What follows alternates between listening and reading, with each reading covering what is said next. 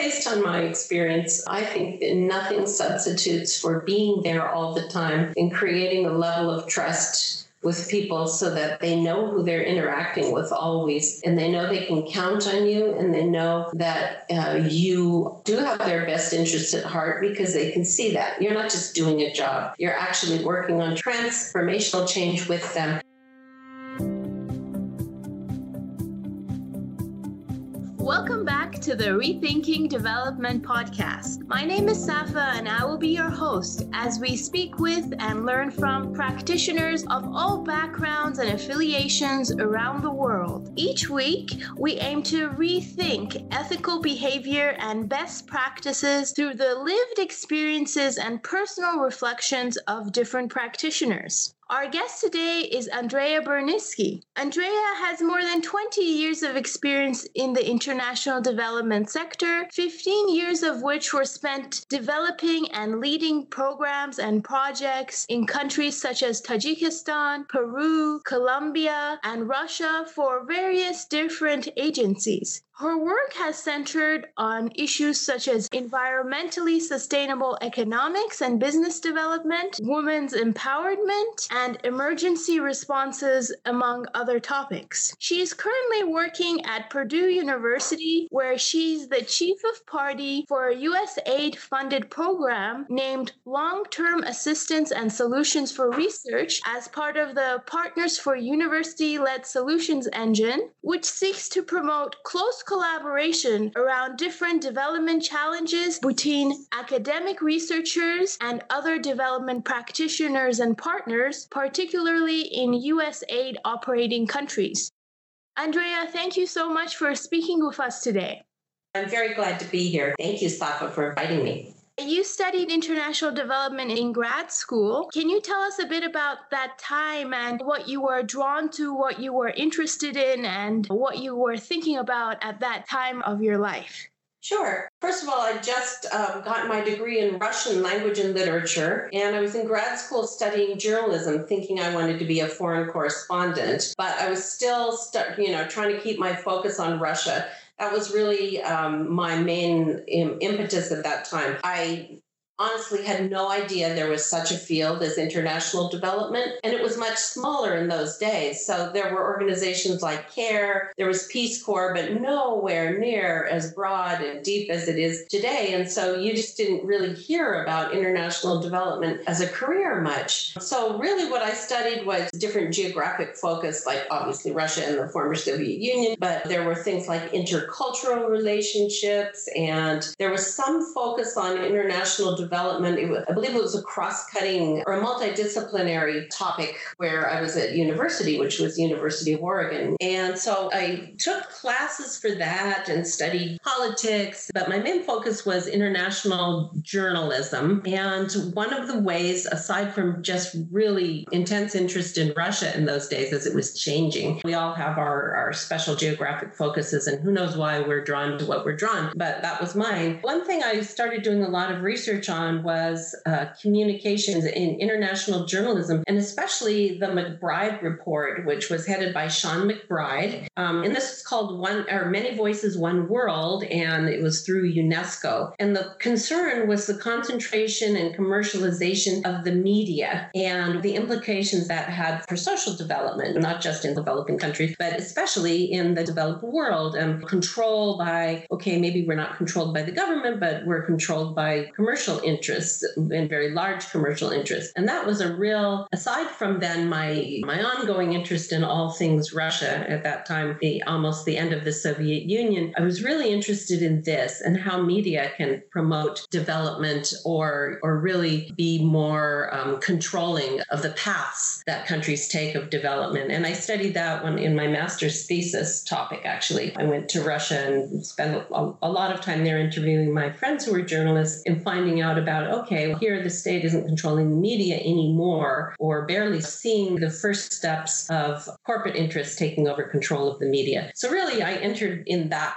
way, which was really odd, I think. And I was at the same time, I was also on the board of a sister city committee in Eugene, Oregon. And Eugene had the sister city of Irkutsk. And I got to go there and help set up various kinds of exchanges between government and business people in that region, civil society people, and then bringing people to also Oregon. Really, that was my entree into development, and kind of we went from there. There's so many interesting issues, ethical issues you mentioned, like corporate interest in media or generally the control and impact that media can have on development issues. So after that, once you began to work in the international development sector through some of perhaps your earlier jobs, what were some of the experiences or challenges you had? How was it different to be applying what you had studied or what you had spent time researching and thinking about? What was the difference between being a practitioner in the field and what you had expected perhaps before? When you study things, or even when you just go over for a short time, you're really focused on a specific kind of either sectoral area or some activity that you're doing. When you study a lot of cultural differences, you don't know really the power over everything you do that policy and that government has on what you're able to accomplish. And when I say government, I also mean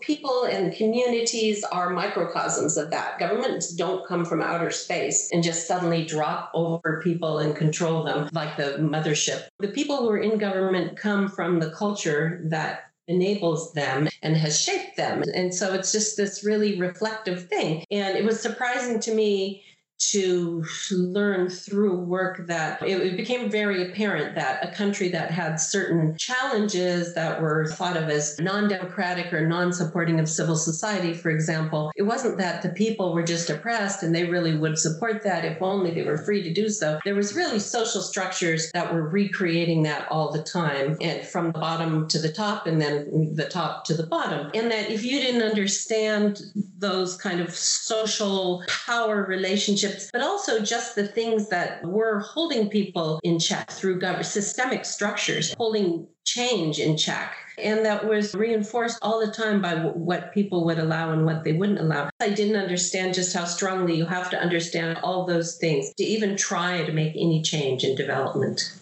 I see. So more of an understanding or a deeper experience of the social structures that are implicit in everything we do. You came from a interest and a background in journalism, and of course you've probably experienced, and you also think that words and language and messaging can be very powerful in a variety of ways. When you think of the work that you've done and your experience with language and communication, maybe in programs that you've designed or your professional experiences, what are some of the ethical issues that you've had to navigate when it comes to working with language, using language as a tool in your work? There are two levels on which language was really interesting for me. And one was I did study many different languages for a long time. And I almost went into the field of linguistics because I love learning and thinking about how we communicate and what causes us to be able to communicate and how words shape our worlds, really. And so with that in mind, I was really very aware of the power of words and how people construct meanings based on their own expectations and their own experiences. And I had many situations of saying things the wrong way and not really totally understanding how much of my culture was reflected through my own words, and having to be very careful and thoughtful and intentional about how I communicated myself and also the communications that went out on behalf of my organization. And I'm not just talking here the kind of control that everybody who's in a professional context exercises in order to avoid risk or in order to avoid conflict, and that's important. But just to be able to even communicate with people what you mean and why you mean it that way and what you're trying to do, it can be very fraught. There's a lot of thought that can go into the way we communicate and express ourselves, and then therefore it has an impact on the relationships we're able to have and perhaps the impact we're able to have. In the programs that you were designing and then later on the programs you were leading, what were your own personal concerns or ethical commitments? What were you particularly committed to doing well, doing ethically, So for me, I think it was really a nutshell joy of working together for positive change in a community kind of way. That means making a good, what de Tocqueville would call a good community, and the power of people to do that, whether that be here in the United States, and then my doing it first in Russia and then in other countries. It was really this joy in synergy and how we could get together and really transform things. We could transform everything, if not for the fact that we are human beings. And human beings always muck up everything, I've found. I muck up things for myself. We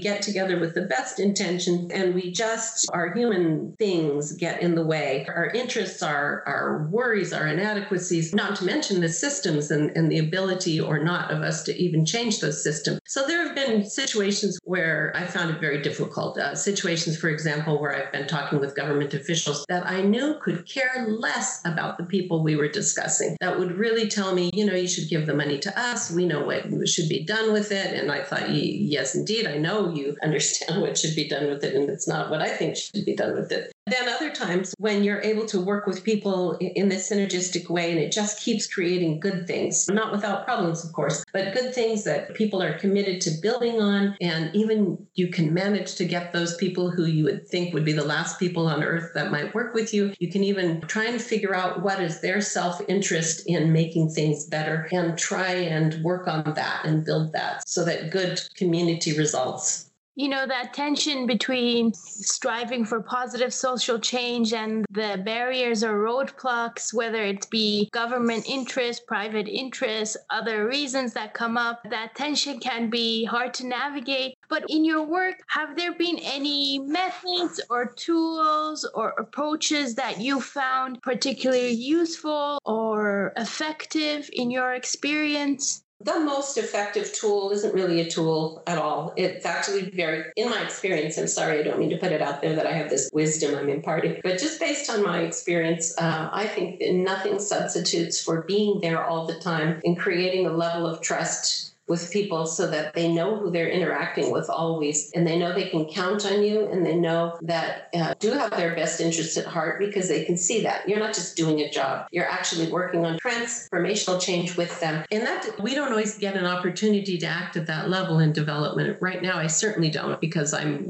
very far removed, and I'm working more on kind of policy change, and I'm not in the place where I'm hoping that people will transform their world in the way that they would like to see it. When I was working in Tajikistan, for example, I had an opportunity to work on that very close level with people every day, going into this post-conflict community, working with women and figuring out how we could change the world in ways that looked good to them and that offered them more hope, and at the same time help the community to be receptive, at least not hostile, and gradually over time more supportive. But in order to do that and do it well and do it in a way that's lasting for people who you're working with, they have to transform themselves, and they won't feel supported to do that unless, one, there's a critical mass of other people who they can count on, because nobody wants to be the pariah, the only one who's changing in their community. And you just have to be there, and they have to trust you, and you have to show that support. Many donors, or many times donors have programs where they want to reach 1 million people or just a great number of people and create this incredible depth of change. And that just doesn't happen. You can't do it without actually being there in person and influencing people in person and showing your goodwill and that you put yourself at risk too. Creating trust is an issue that comes up when all the other guests that I've spoken with as well. How have you experienced working with donors, in terms of the conditions that come with funding or the competition for funding, or what are some of the ethical issues or just other experiences generally that you've had in terms of that relationship and how it impacts the work that your colleagues envision? I want to make it very clear to everybody who's listening that despite the bad rap that donors can get sometimes, I found that individuals who work for donor organizations always really care about development, at least the ones I've worked with, and I've worked with many. They quite often have very strong development backgrounds themselves, and they know what's going on, and they really care about making positive change, and they're constrained by their own organizations and the political priorities of their organizations and the relationship of their organizations with the host government. Many different things constrain them and keep them from being able to maybe support what they would support if they didn't have that kind of constraint. So that being said, for the most part, donor representatives that I've worked with have tried their best to help support the things that we were doing in the field. For one thing, if the donor is supporting a program that I'm leading, it's the vested interest of that donor representative to help me make that program a success. And I'm the one usually, or my teams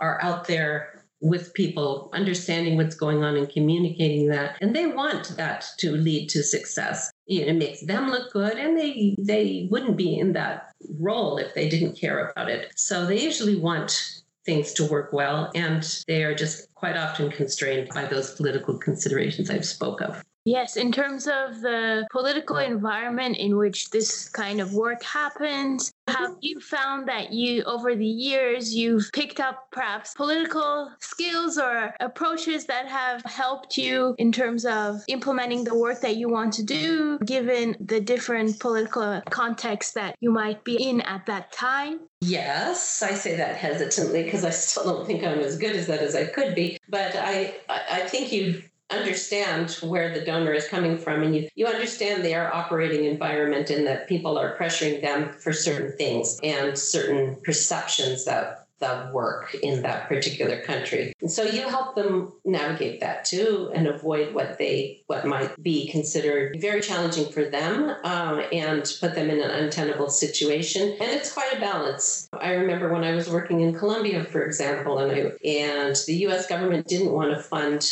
people who were fleeing that had been sprayed for coca. And even though in those zones most people were forced to grow coca by the armed conflict actors, including all the sides of the armed conflict actors and other drug traffickers who had no real part in the conflict, but was there. And also there were situations where people were just so isolated and they had no other source of income, really. The Colombian government was not in many rural parts of Colombia because of that conflict. So with the absence of government to support them, protect them, provide services, and they're on their own, there's no access to markets. So what choice did they have? Coca is a perfect crop. It grows no matter what you do with it, pretty much. So there are a lot of issues or a lot of context that people felt they had no other option. And yet we couldn't provide any assistance to those internally displaced persons and families who were fleeing those zones because it was known that I was told they were criminals. And the Europeans didn't see it that way. As I recall, we never were told not to fund IDPs who were fleeing from coca zones, but we were told that by some representatives of the U.S. government. And I got the feeling that they would rather have told us that, but that was the policy and they had to enforce that. And it made things pretty difficult sometimes for the work we were doing. And it was pretty sad sometimes to see those populations not being able to be helped, even though they suffered the same things as the other populations who were being internally displaced in terms of conflict, all the effects of conflict. There's often very vulnerable communities that might not receive the support that they need or they deserve. But at that time, working in that environment, did you ever find that your identity, perhaps as a woman or as an American or as perhaps Russian-speaking, different aspects of your identity, did that ever help your work or hinder your work? Or how did you navigate or reconcile your personal background, how it was viewed while you were in a working environment? Yeah, I'm trying to think of any case in which it really helped my working environment, especially being a woman in the places that I was. It may have helped sometimes in different contexts. It's helpful if people don't take you as seriously because they don't see you as much as a threat. And sometimes in Russia, for example, that was helpful. In other contexts, such as in Tajikistan, it was not helpful. Yeah, being an American was almost never helpful. There are some countries that really like America, and at the very beginning in Russia, really, that was fascinating for everybody, and they loved America, and that was helpful at first. Then towards the end, when Putin came to power, that became a liability, and in fact, it happened that soon after Putin came to power, I lost my ability to renew my visa because at that time, everyone was being accused of being a spy. And definitely being a woman, for example, in Tajikistan had some issues. You often felt that you weren't taken as seriously or that it would suddenly become apparent, here I am talking development issues with this man and other Tajik nationals who were working on these same issues. And I'm the woman and his wife is serving us. And in his world, I would be serving and wouldn't be talking about these things at all. And sometimes that awareness made things a little uncomfortable, thinking that having somebody serve me in that role. Yeah, so and definitely in Colombia, quite often there were tensions working with Europeans because they didn't agree with Plan Colombia, for example, and felt that we as Americans were all representing that, even if we personally didn't support some of the U.S. government policies. We were always representatives of our countries, of the political environment of our countries.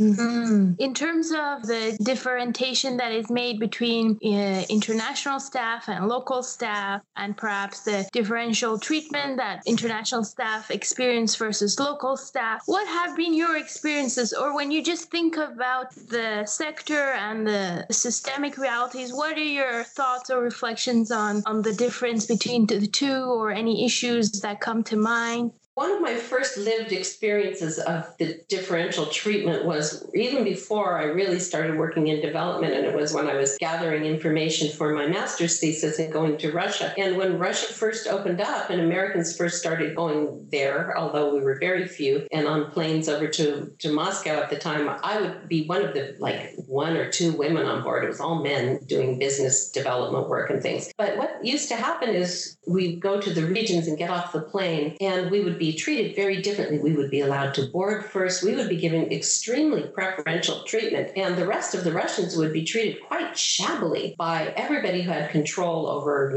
boarding the airplane or anything. We would always be given really preferential treatment, and it was quite embarrassing. We didn't like it at all, and there was nothing we could do about it. In terms of working in development, usually the places I worked, I was one of maybe 2 or 3 expats. Sometimes I was the only one there for most of the time. But no matter who else was working with me, my close team were always people who were from the national staff. And I couldn't have done my work at all without insights from them. So these people who became my close friends and are still my friends, and I would work very hard with communities on change, they would tell me what was really going on that I didn't understand. And quite often, even these people were people from a higher class, or they were more educated than the communities we worked in. And sometimes they didn't really know. You would think that people who live in the same countries know all about the different lived experiences of different people in different classes. But just as the case here in the U.S., you might not necessarily know, or I might not necessarily know what it's like to live in a ghetto, for example, in the inner city, if I haven't done that. And these people who I worked with didn't necessarily know or even speak Tajik very well. If I'm talking about Tajikistan, they spoke Russian and they didn't really understand the lived experiences of people in that community. But they still knew what was going on from their cultural insights and in ways that they could tell me, okay, this is happening and this is something we have to address. And if I didn't have the strong trust of those people, if those people hadn't been by my side constantly as my friends and colleagues, then I would have never been able to have anything be accomplished with our projects. You mentioned the cultural nuances, the cultural practices that sometimes you have to navigate in your work. When it came to issues that really came up in your programs, the changes you want to accomplish, whether it's through services or policies, were there times where you had to navigate cultural practices that perhaps your organization didn't agree with, but was widely accepted in the country you were working in? And it's often difficult to work around that. What have been your experiences, or what are some of your reflections on that challenge?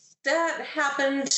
I wouldn't say there were things that I had to do that my organization didn't agree with. I would say that there were contexts that either my organization didn't believe. Like all of my situations in Russia, especially, there came a time where I was interviewed by the KGB and was followed around by them, and people sat next to me on the plane and told me about how much better the KGB were. They call them FSB now, but it's the same. How much better they are than the CIA. And when I would tell those things, and Gary, who's my husband now, who worked with me in Russia, in most of the countries that I worked in, had the same kind of experiences. And we would tell our organizations, and they just wouldn't believe us. So there was quite a lot that went on that was just like, they found it just too far out. And so then you would just have to try and work and get things done, knowing that people just thought you a curiosity almost. In Tajikistan, I had an interesting situation where in order to work in the community I worked in, there came a certain time when I had to meet with a warlord who was a very conservative Islamic warlord leader and had a host of young men who would die for him, and he was training them, and he had been one of the main leaders in the civil conflict that had happened right before we arrived. And this guy was quite honestly nuts. He's in the media often with respect, especially when new scuffles or bordering on conflict arises. And he was training in Russia in the military somehow there, and he would come back and forth, but he was a kind of leader of the community I was working in, an unofficial leader that government officials all warned us, don't meet with him. But there came a point where I had to meet with him because he thought we were trying to enslave people by giving them microcredit, and we had to negotiate the terms for that with him so it would reflect more Islamic loan systems, and telling him that nobody was making a profit off of this. This was a community self-help group kind of loan situation where anything that was left over from the loans went right back in to support that loan fund. And just discussing it with him and getting his buy-in, and he ended up, creating some buildings for us and being supportive, but also was pretty nuts in terms of some of the ways he would react and some of the things he would say. And those are the kinds of things that you need to do if you want to be able to operate in a place. That's such an interesting example, as well as the fact that at the end, he did support you in some ways and there was some kind of something good that came out of it. Yeah, he supported us in many ways, but he didn't stop being, to my mind, a little bit of a scary and threatening figure. Yeah, but some good came out of it. We got to, and the women that we worked with got to do their self-help loan group and open some social enterprises, and that was seen as okay and not threatening Islam in their community. We engaged people who were from the it was a scholarly institute for Islamic studies, and people there would, we would engage them to come and speak about what the Quran really says instead of how it was interpreted by pretty illiterate mullahs in that community, for example. And he appreciated that we took Islam seriously and showed respect. As you started taking on more leadership positions, how have you experienced the process of ensuring accountability or ensuring transparency? There are sometimes challenges that organizations face. Have you ever come across any cases of, perhaps corruption or mismanagement, or what have been your experiences with ensuring accountability and transparency? That's a really difficult thing and a really good question. So it's almost impossible to ensure accountability to stakeholders is one thing. Transparency with respect to donor funds and those sort of things. When you're working in countries that I worked in, people were pretty corrupt. This is the way things were done. Everybody got their cut, right? So, for example, in Russia, there was no way that I could actually hold accountable people that were in higher positions than I was, who were maybe my partner organization, who were getting the funds through the bank account, and then everything would look good on paper, but people have ways of siphoning things off. In Tajikistan, people, even in my own office, I would have to I had my trusted group of people who would tell me what was going on, and they were the ones that would point out these things were happening and say, this is going on. And it was pretty bad in Tajikistan, I have to say. It got to the point where I would be constantly looking for things when I would be signing accounts, papers, and documentation for spending. But it was to the point where if it wasn't in my face and if it were so impossible to find, then I figured there was nothing I could do about it. But many times there were things I could find. I remember ordering a milk tank for a women's bakery I specified that it would cost this much, and these would be the specifications for the product, and it was delivered, and it was supposed to be stainless steel, and it had cost a lot of money, and it wasn't stainless steel, it was obviously painted silver. And I just felt, if it's at a point where it just affronts my intelligence, do these people think I'm a fool not to know the difference between these things? And then I would, even though I would sometimes create a little bit of conflict by saying, no, I'm sorry, take it back. This is not stainless steel. This is painted silver. And our bookkeeper would say, no, it's not. I would have to argue about that fact and show him a fork and say, this is stainless steel. That is painted silver, and see how it's flaking off into the water. Take it back, get our money back. And knowing that these were people he knew and his friends. And you've had a discussion with Gary earlier, and I'm not sure if he told you the situation with the suddenly missing huge generator that could only have been gotten out from his compound on a truck and sanctioned by the people who opened and closed that door. But, we face those things all the time, and we would have to put our foot down and sometimes be pretty stern about it. In Gary's case with the missing generator, he had to tell people, okay, you guys who are responsible for security and procurement, you are not getting paid until that is returned, or you come up with the money among yourselves, because it couldn't have walked out of here. So little situations like that. With respect to accountability, there's a lot of challenges with that where sometimes people don't understand the way development works. So one thing comes to mind when we were giving out emergency responsible food items and non-food items to displaced people in Tajikistan. And even no matter how much you make signage that says people with so many children get this, people with this many children get this, they still don't understand why you do that sometimes, or they don't read closely or whatnot. And so you're constantly having to answer to things that you've done your best to make clear, or that then later you explain and people still don't like it and they don't want to understand. But in some cases, it is a matter of true accountability. And in some cases, it's on the side of the project implementers, and sometimes it's on the side of other stakeholders who you're working with. Like when we work closely with government stakeholders, we had a case once where there was an organization we were working with very closely, and one person it turned out, had been molesting one of the children that was part of a group that we were overseeing. And we had to call that person out and report that person. And the government officials with whom that person worked weren't really very happy about even knowing that. Not necessarily they weren't happy with him for doing it. They weren't happy that we reported it and called it out and made it an issue. And they felt that made them look bad. But we felt we had to do that for accountability. When it also comes to accountability from the communities you're trying to serve in terms of whatever the project or service may be, what do you think can be done better, or what more can be done? Every situation is different. It's very hard to generalize, but in your experience, what more needs to happen to make programs and organizations more accountable or held to account by the communities that they're trying to support?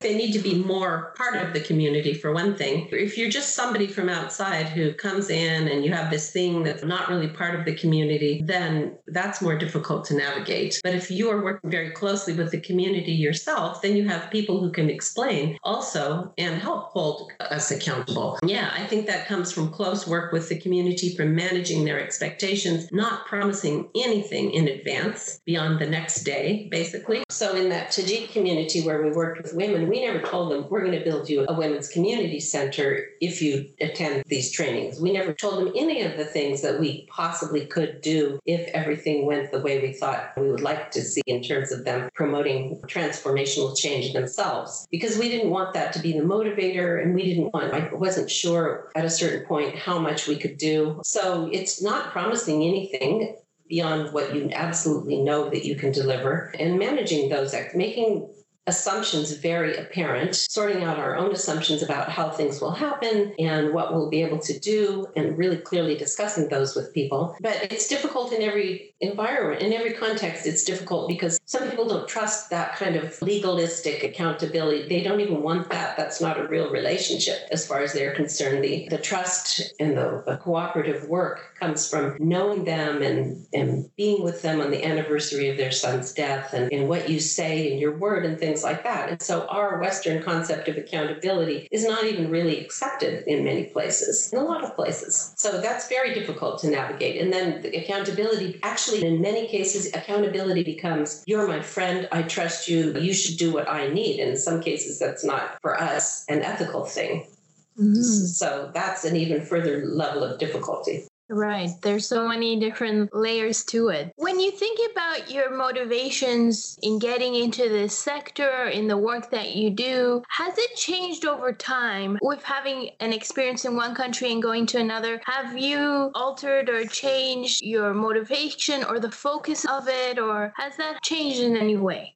Over time, I would say I've gotten a little more tired, not from development work, but from working with humans, I would say, because it's not just in developing countries. And all of these things I talk about are context specific and are based on one culture or one political system. But you find the same kinds of things reflected everywhere in different ways, manifesting in different ways. When I first got into development, as I said, it was the joy of community transformation and doing things together and I've had experiences where that joy there was not that joy. There was working together and for things that didn't quite manifest in that way. And it all came down to human bickering and people wanting a piece of the action and their own, not only political agendas, but even personal psychological issues. And I won't say I don't have my own of those. We all do, right? But sometimes things don't come together in that magic way. And sometimes they do. And I've gotten more, I would say, aware of the fact that those things can throw everything off in ways that you don't expect. And you can make tremendous change and then have it all go backwards too.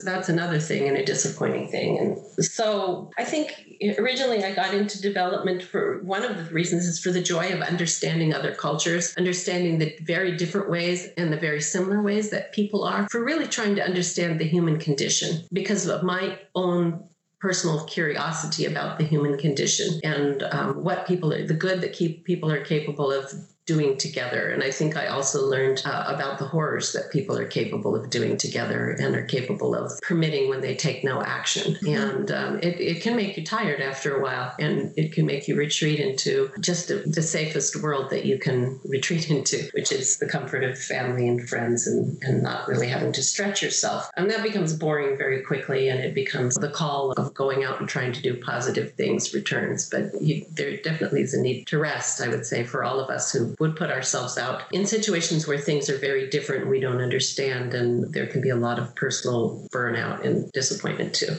That sense of the need for rest or renewal or self-care, it can be so important in being able to continue something you believe in over the long run.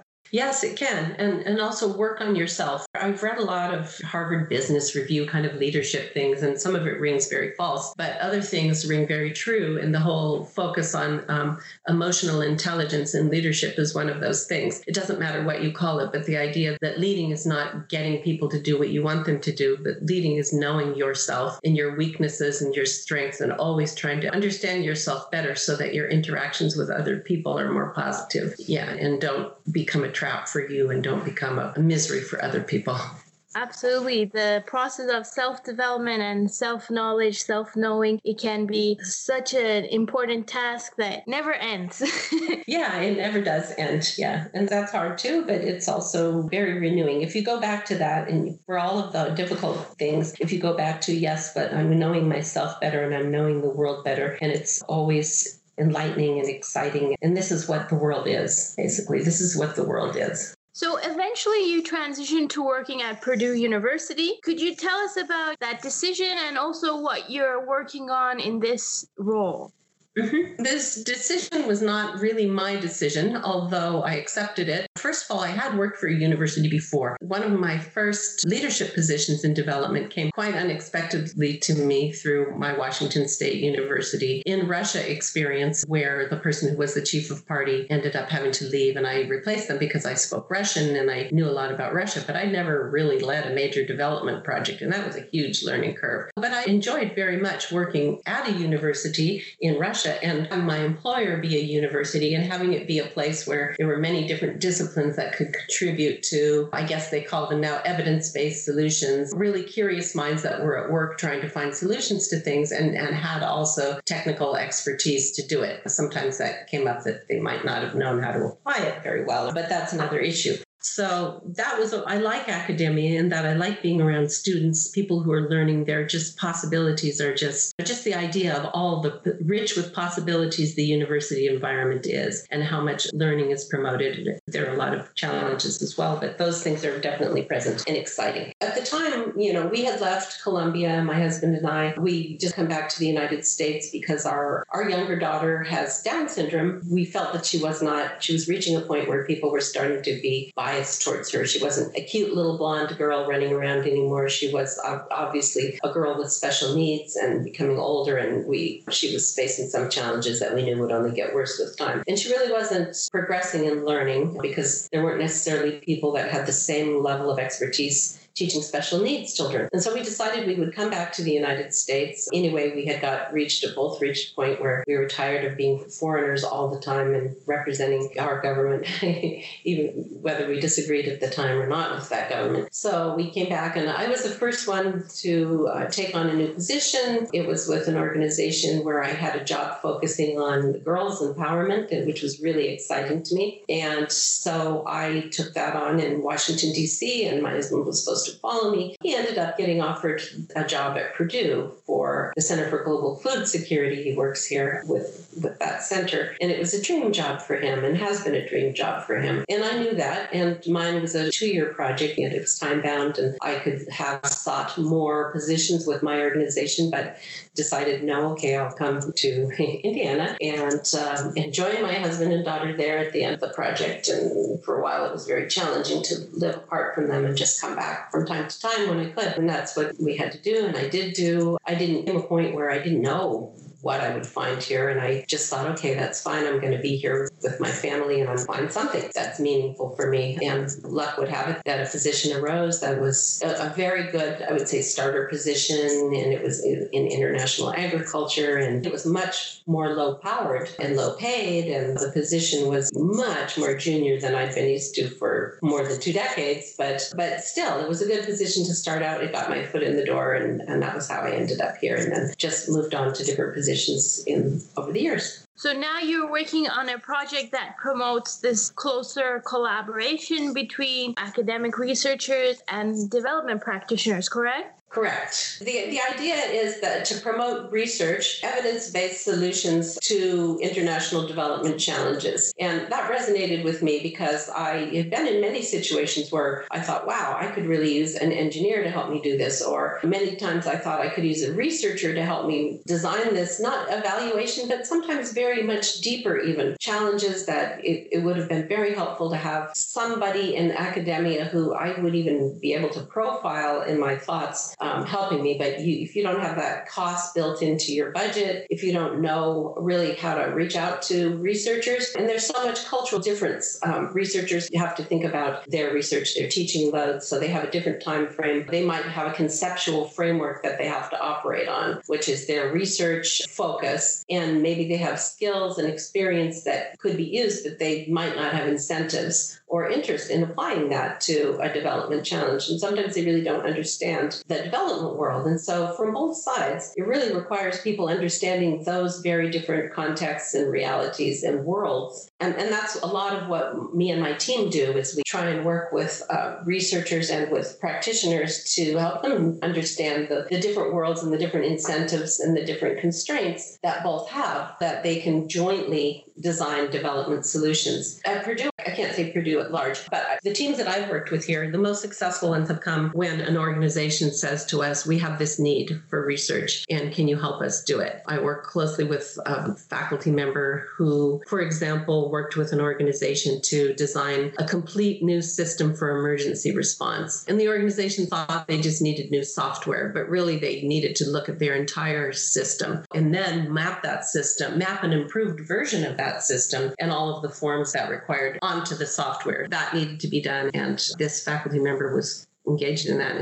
for some years in various kinds of things like that. In another situation, the same faculty member worked on trying to promote kangaroo mother care in hospitals in Malawi. And so the idea was that not just behavior change aspects that people usually work with, but actually looking at the constraints that clinics have, that healthcare practitioners have in allowing that to be practiced. How does the workflow happen? What is the timing? And how can you arrange the space so that it can enable that? And then we even had an industrial designer design movable furniture for nurse stations and things that would further allow for kangaroo mother care to happen. And the importance of that is that it reduces, for premature babies, it reduces mortality by about 40%. So hugely important and really requiring what we had, an industrial designer and an industrial engineer to look at those things. And those are things that as a practitioner, I never would have thought of. I didn't know what any of those professions would do. And I certainly would not have dreamed of recruiting people from those particular professions to do development work. So you can find expertise in the academia in places you would never expect. And it can provide some very elegant solutions as long as the issue and the challenge comes from the development practitioner, and it's not a researcher saying, hey, I think it would be really interesting to develop this gadget or do that thing. And it may be just very related to what they want to do and have no use in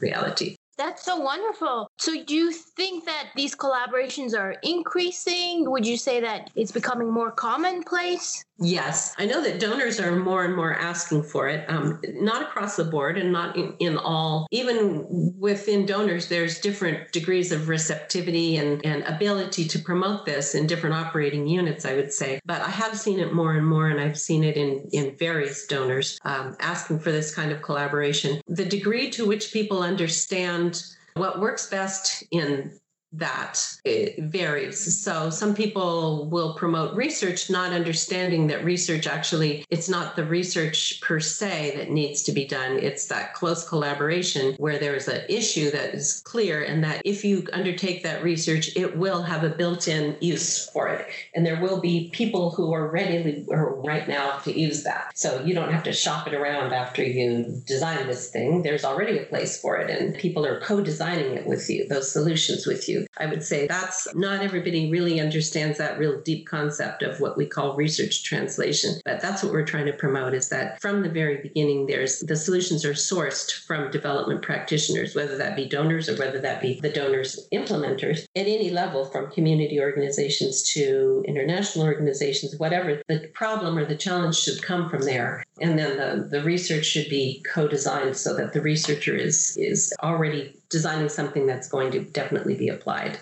It sounds very creative and innovative, but also practical and usable. So that's so great. Does this type of work give you faith when it comes to the future of development work or what's happening now?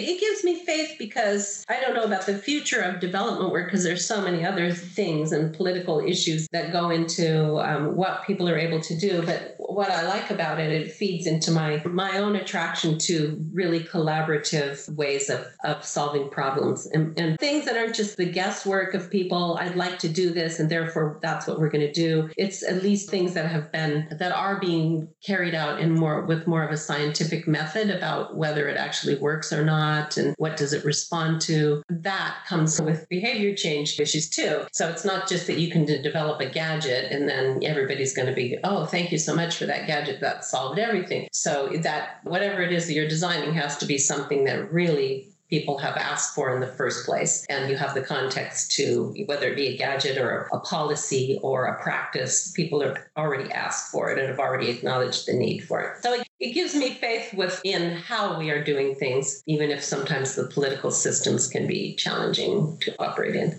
Absolutely. Are there any final thoughts or reflections that you would like to share with us? I think we touched on a great many things and pretty comprehensively about my experience and certainly about my beliefs and my focus. But one thing that I've noticed, and it seems to be more and more understood, maybe it's just my perception that it is, but it seems the lines between what is called the developing world and what is called the developed world are blurring a lot now. It seems that people are understanding that the big challenges that are out there are really things that are challenges for us all, and that really many of them threaten our existence, and they don't threaten the existence of people in the developing world only. And so that line is becoming more blurred, and we're seeing the solutions that we are proposing for the developing world. We want them to be things that we can actually use too, in the context where they're needed in the United States or in other of the what are traditionally thought of as developed countries. Yeah, I really think those lines are being blurred, and we're looking for global solutions for everybody. Mm-hmm. There's so many layers of interconnection and broader international environment we all live in that. Yeah, and climate change, the huge elephant in the room, right? With climate change, we're all going to be impacted by all of the things that are happening as a result of that.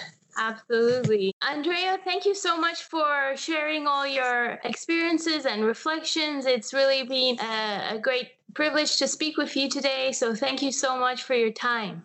No, you're quite welcome. It was a pleasure for me, really, to recall all of these things and to explore them with you. Thank you so much. Thank you to our listeners for tuning in. To keep up with our weekly podcasts, please subscribe on iTunes, Spotify, and Google Podcast platforms, where you can also rate and review the episodes and share them with your friends. You can also follow us on Instagram, where our handle is @Rethinking Development. And should you have any listener questions that you would like me to ask any of our future guests, please feel free to email them to us at rethinkingdevelopmentpodcast@gmail.com. I look forward to continuing similar conversations with you all in the weeks to come. Until then, take care.